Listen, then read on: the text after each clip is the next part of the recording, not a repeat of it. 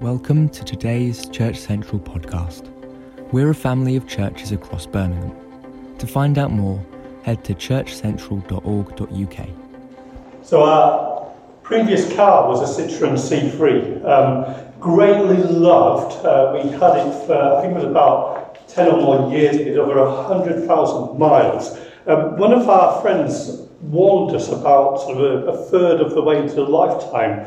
The thing about Citroens is this: they are beautiful pieces of artistry, but you have to be ready that only about 2/3 of your car will work at any one time. Absolutely true. Mainly the electric. Sarah, I'm not sure why we stayed with them, because I think the previous car was another Citroen, a Citroen Saxo, and this had this wonderful ability to do things like just suddenly start locking the doors of its own accord, or just cut out completely when you were going around the roundabout. Essentially, we're talking about, there's some things about satanic possession and demons coming up later on. If your car does that, then it is either going to be a demon or it is going to be a Citroen. Which one is it? So we've had our car for 10 years, and we've done that thing that you do, you know, when you get up to the sort of 7th, 8th year, when it goes in for service, and every time it comes back and they say, we need you to spend about £800 on the car, and you keep getting conned back into that, thinking, well, now we've spent that amount of money on it, we've got to keep the car for another year. So you gradually build up, and you've eventually paid the same as you would have for a new car. We get to the 10th year, and we go up to visit my parents in Bradford. Friday evening, hit the M6 and get stuck in traffic, and then about halfway up the motorway, messages come on the car, sorry, on the signal, not again the car speaking to us, rather like that. So your engine is overheating. You need to stop immediately, or terrible things will happen. So we do this several times, and what eventually happens is that we find ourselves on the M62, crawling over the highest point of the motorway at some dangerously slow mileage, about 30 miles an hour, till we arrive in Bradford, outside my mum and dad's house, and the car makes a sound, literally like, you know if you get a mouse or something dying, sort of that kind of sound of ee. And we expected the doors to fall off as we get out. Next morning, looking under the bonnet with my dad, as dads are great at looking under, making tutting noises, and he says, yeah, this one's beyond recovery, this is beyond repair, you have to get a new car now. And he was right, we waved the car off. It got sort of took on a flatbed truck off to car graveyard. Later that day, never to be seen again. Very sad moment. Sarah's welling up as I'm talking about it, deeply emotional for us. And no one was prepared to pay us anything for it. I think they wanted to charge us to take it. But there was the car, completely beyond recovery. And we talk about cars and equipment and things. We talk about them reaching that stage where they're beyond repair, don't we?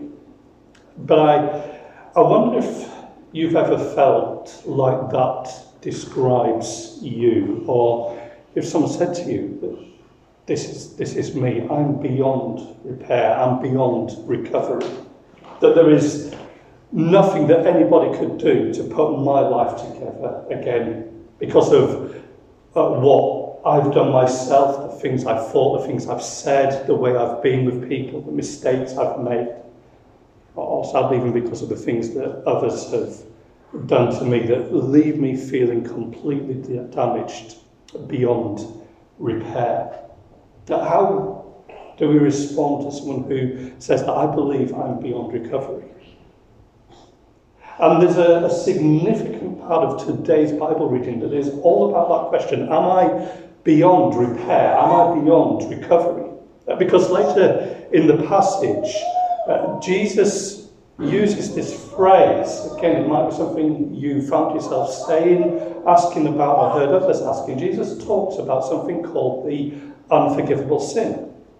I'm not going to ask you to show hands this morning, but I wonder if you've ever thought, Have I committed that sin? The sin that is completely unforgivable, that puts me in a situation where God can't put things right, where God can't forgive me. How would you answer that question if someone was to say to you, have I committed that sin? Am I beyond God's forgiveness, beyond restoration, beyond reconciliation, beyond recovery? How do we answer that? Well, here, in fact, we can go back a little bit earlier, back to the end of Mark chapter 2, and through to the end of Mark chapter 3. The big picture is this, that Jesus is the true Lord and King, that he is the Saviour, that he is the one who claims to be able to rescue and recover.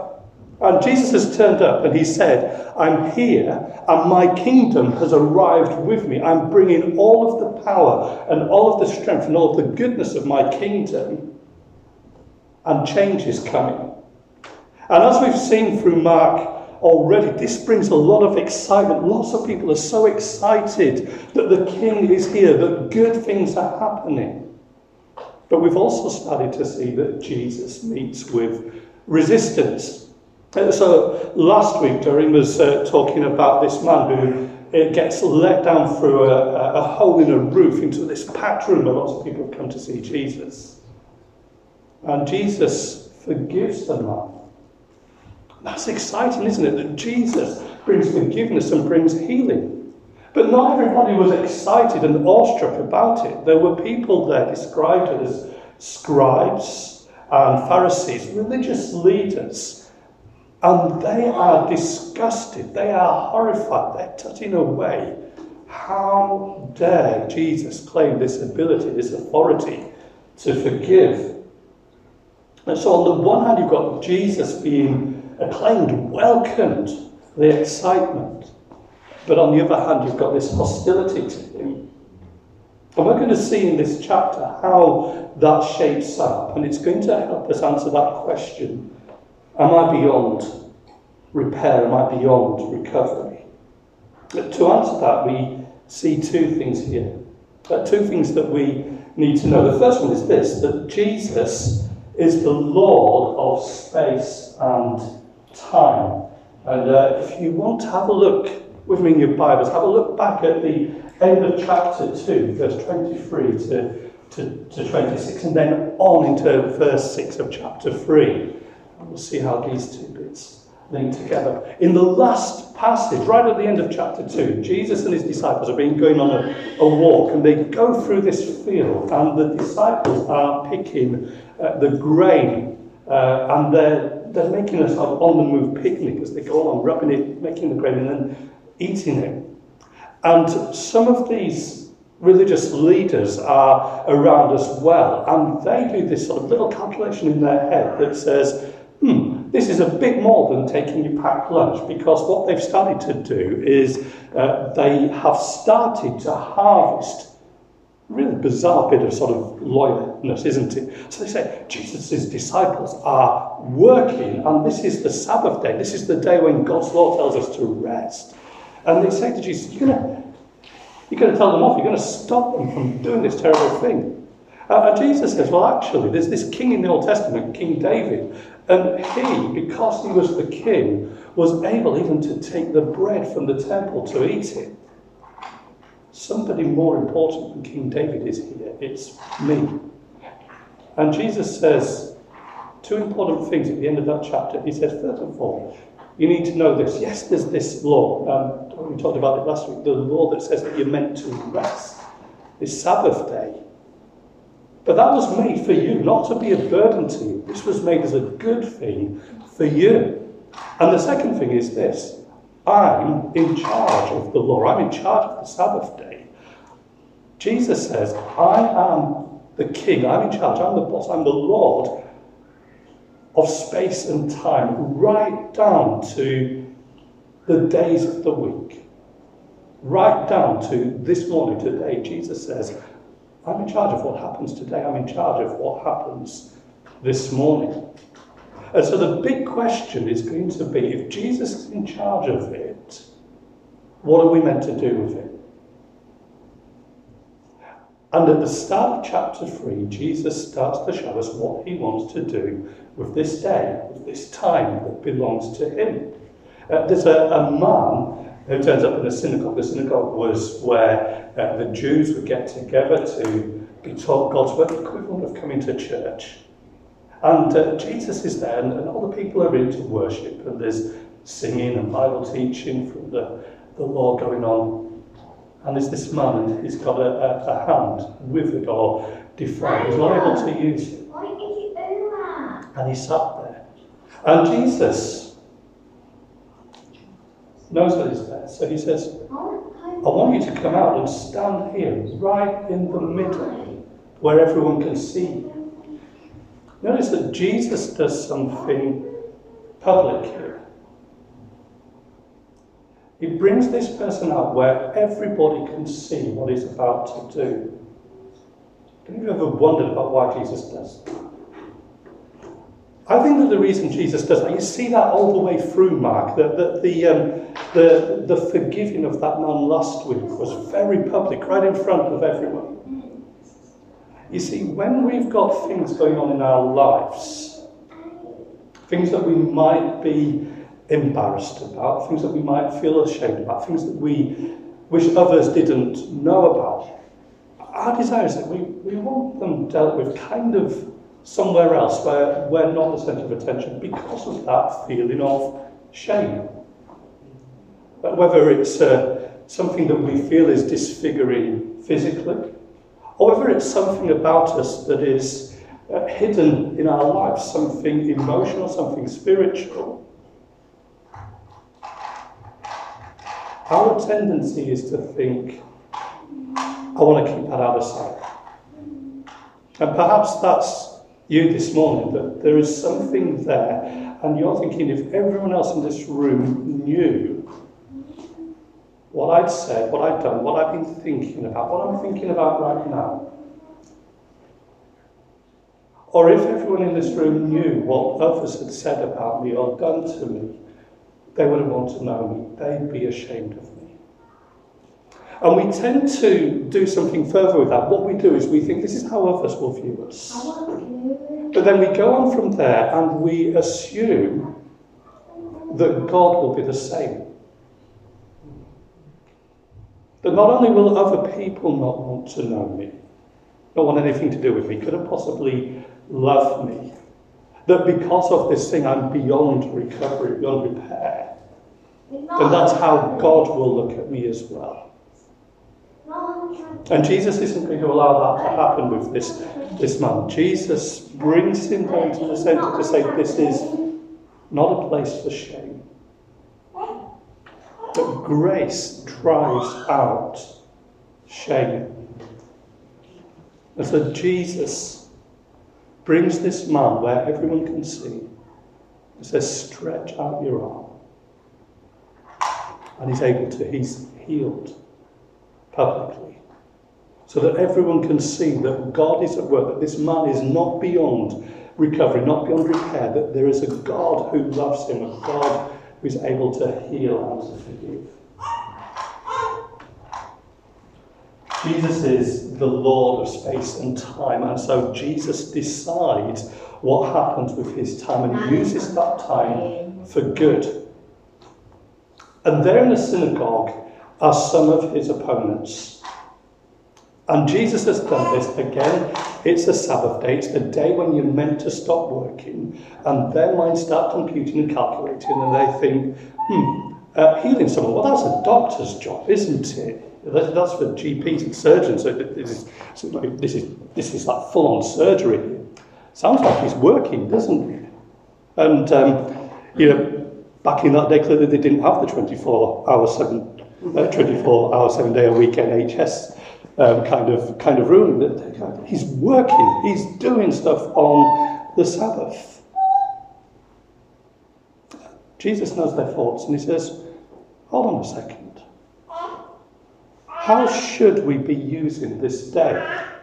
What's the right thing to do? Is it to do good? Is it to bring health, to bring life, to bring healing? Or is it to do evil?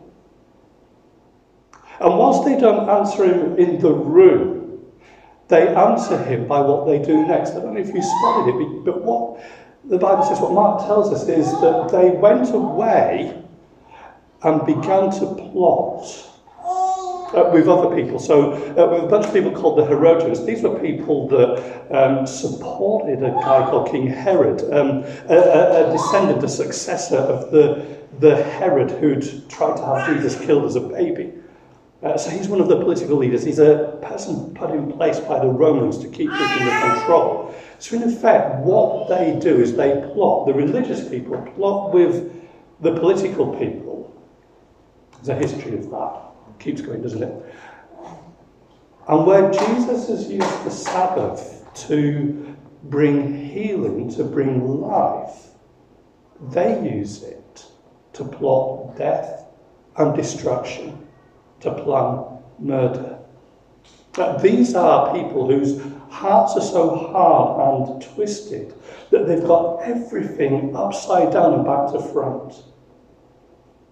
That they see things that are good and they call them evil.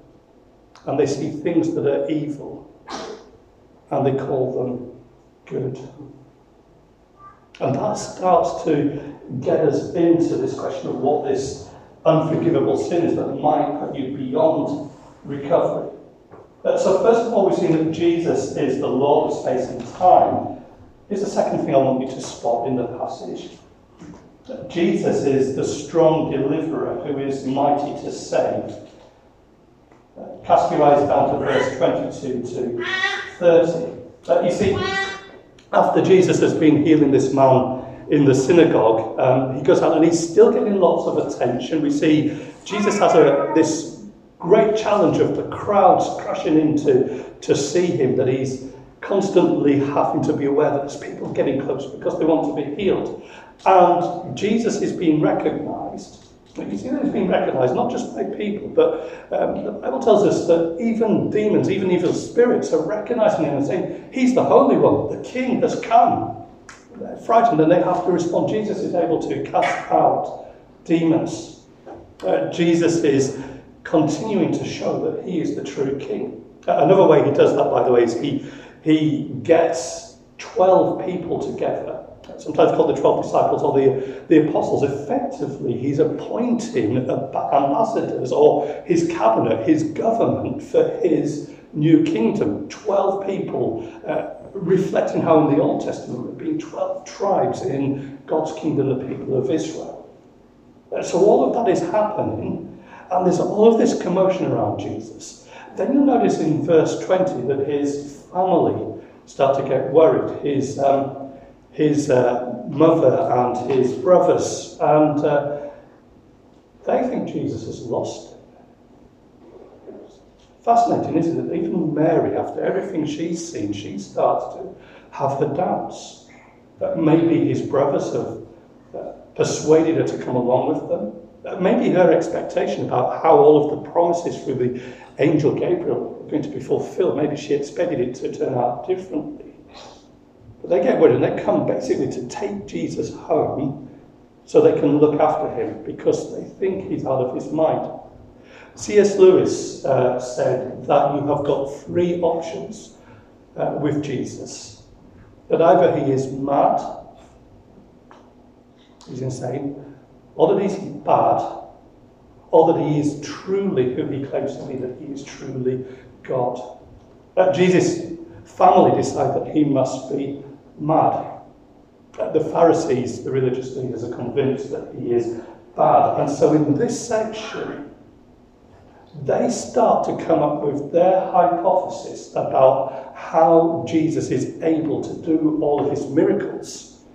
And they've decided he's bad, so it can't be God. So they say, well, it's Satan, isn't it? Jesus must be possessed by a demon himself. In fact, to have the power that he does and to be able to get other demons to do what he says, he must be possessed by Satan himself. Some of your Bible versions will refer to this title Beelzebub. It's a kind of a corruption of the Old Testament god Baal. And the Jews used that to describe Satan, the lord of the demons. They said Jesus must be acting with Satan's power. And Jesus' response to them is very, very serious theology, very, very technical answer. Jesus' response is, well, you must be the ones that are nuts then, mustn't you? How on earth could you come to that conclusion? It's pretty daft, isn't it? The idea that Satan would have all of this power and then he'd use it, basically, to start a fight with his own demons.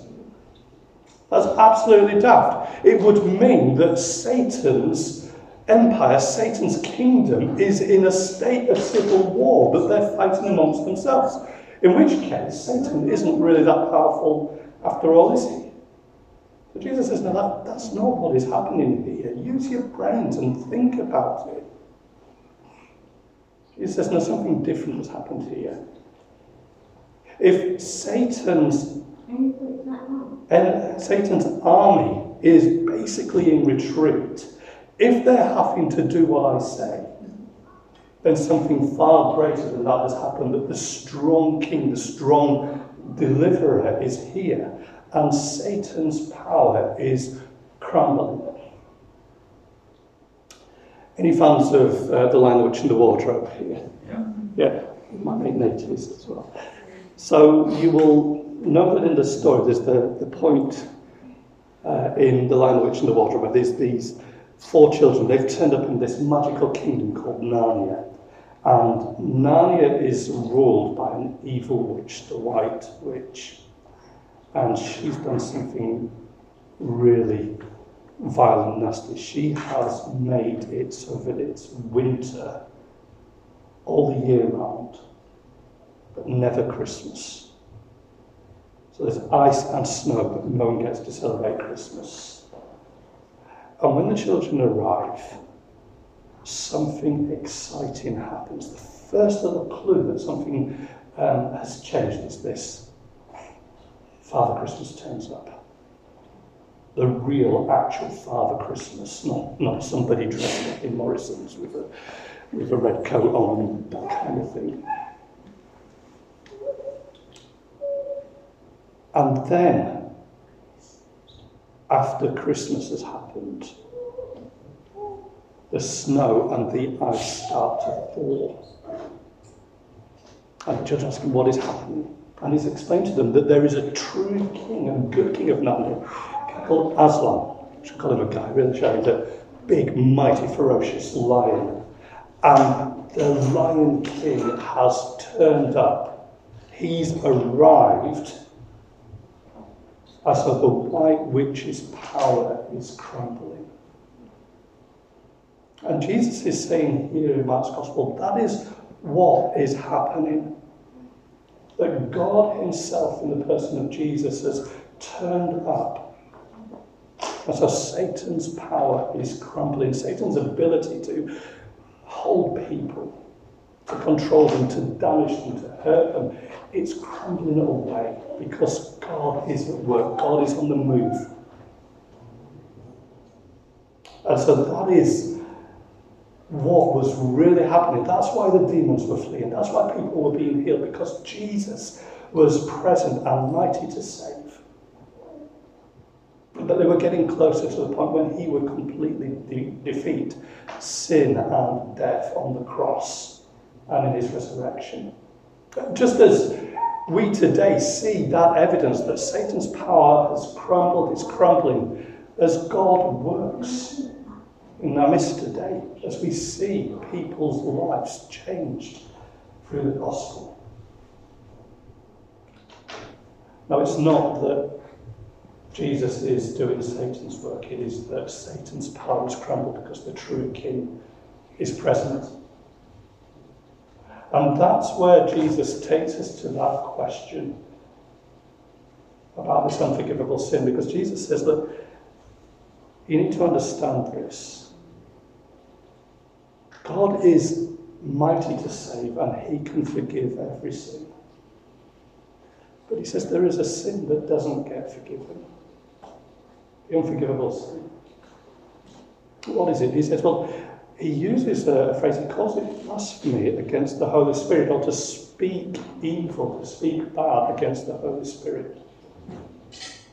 What does he mean by that? Well, we can see it from the context here. Remember what I said earlier, that you have these people who are faced with the glory of God's greatness, with the beauty of Jesus' love and grace and mercy, and they refuse to see it. It's not just that they can't see it, they harden their hearts. It's not that they're a bit short-sighted. It's like they're sticking their hands in front of their eyes, fingers in their ears, and saying, we don't want to see, we don't want to know. We've decided that Jesus is bad.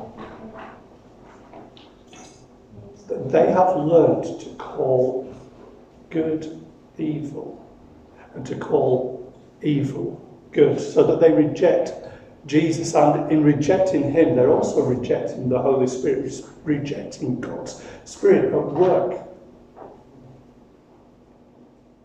That's why it's unforgivable. Not because God is limited, that there's anything that God can't forgive, but rather that they are choosing to reject and close themselves off to the very means that God gives for forgiveness.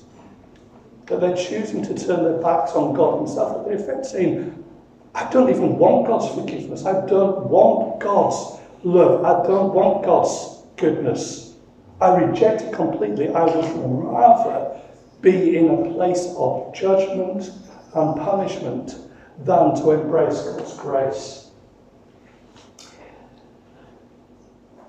Just to say that if you find yourself asking that question, could I have committed the unforgivable sin? I would say that the clue is actually there, that you haven't.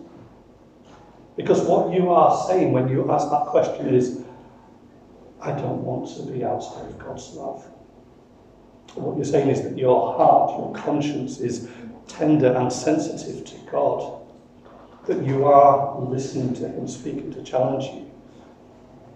So the reality is that if you are here and you're listening and engaging, that you are very, very unlikely to be committing that sin. But there is the warning there about what will we do with Jesus, what will we do with the Holy Spirit.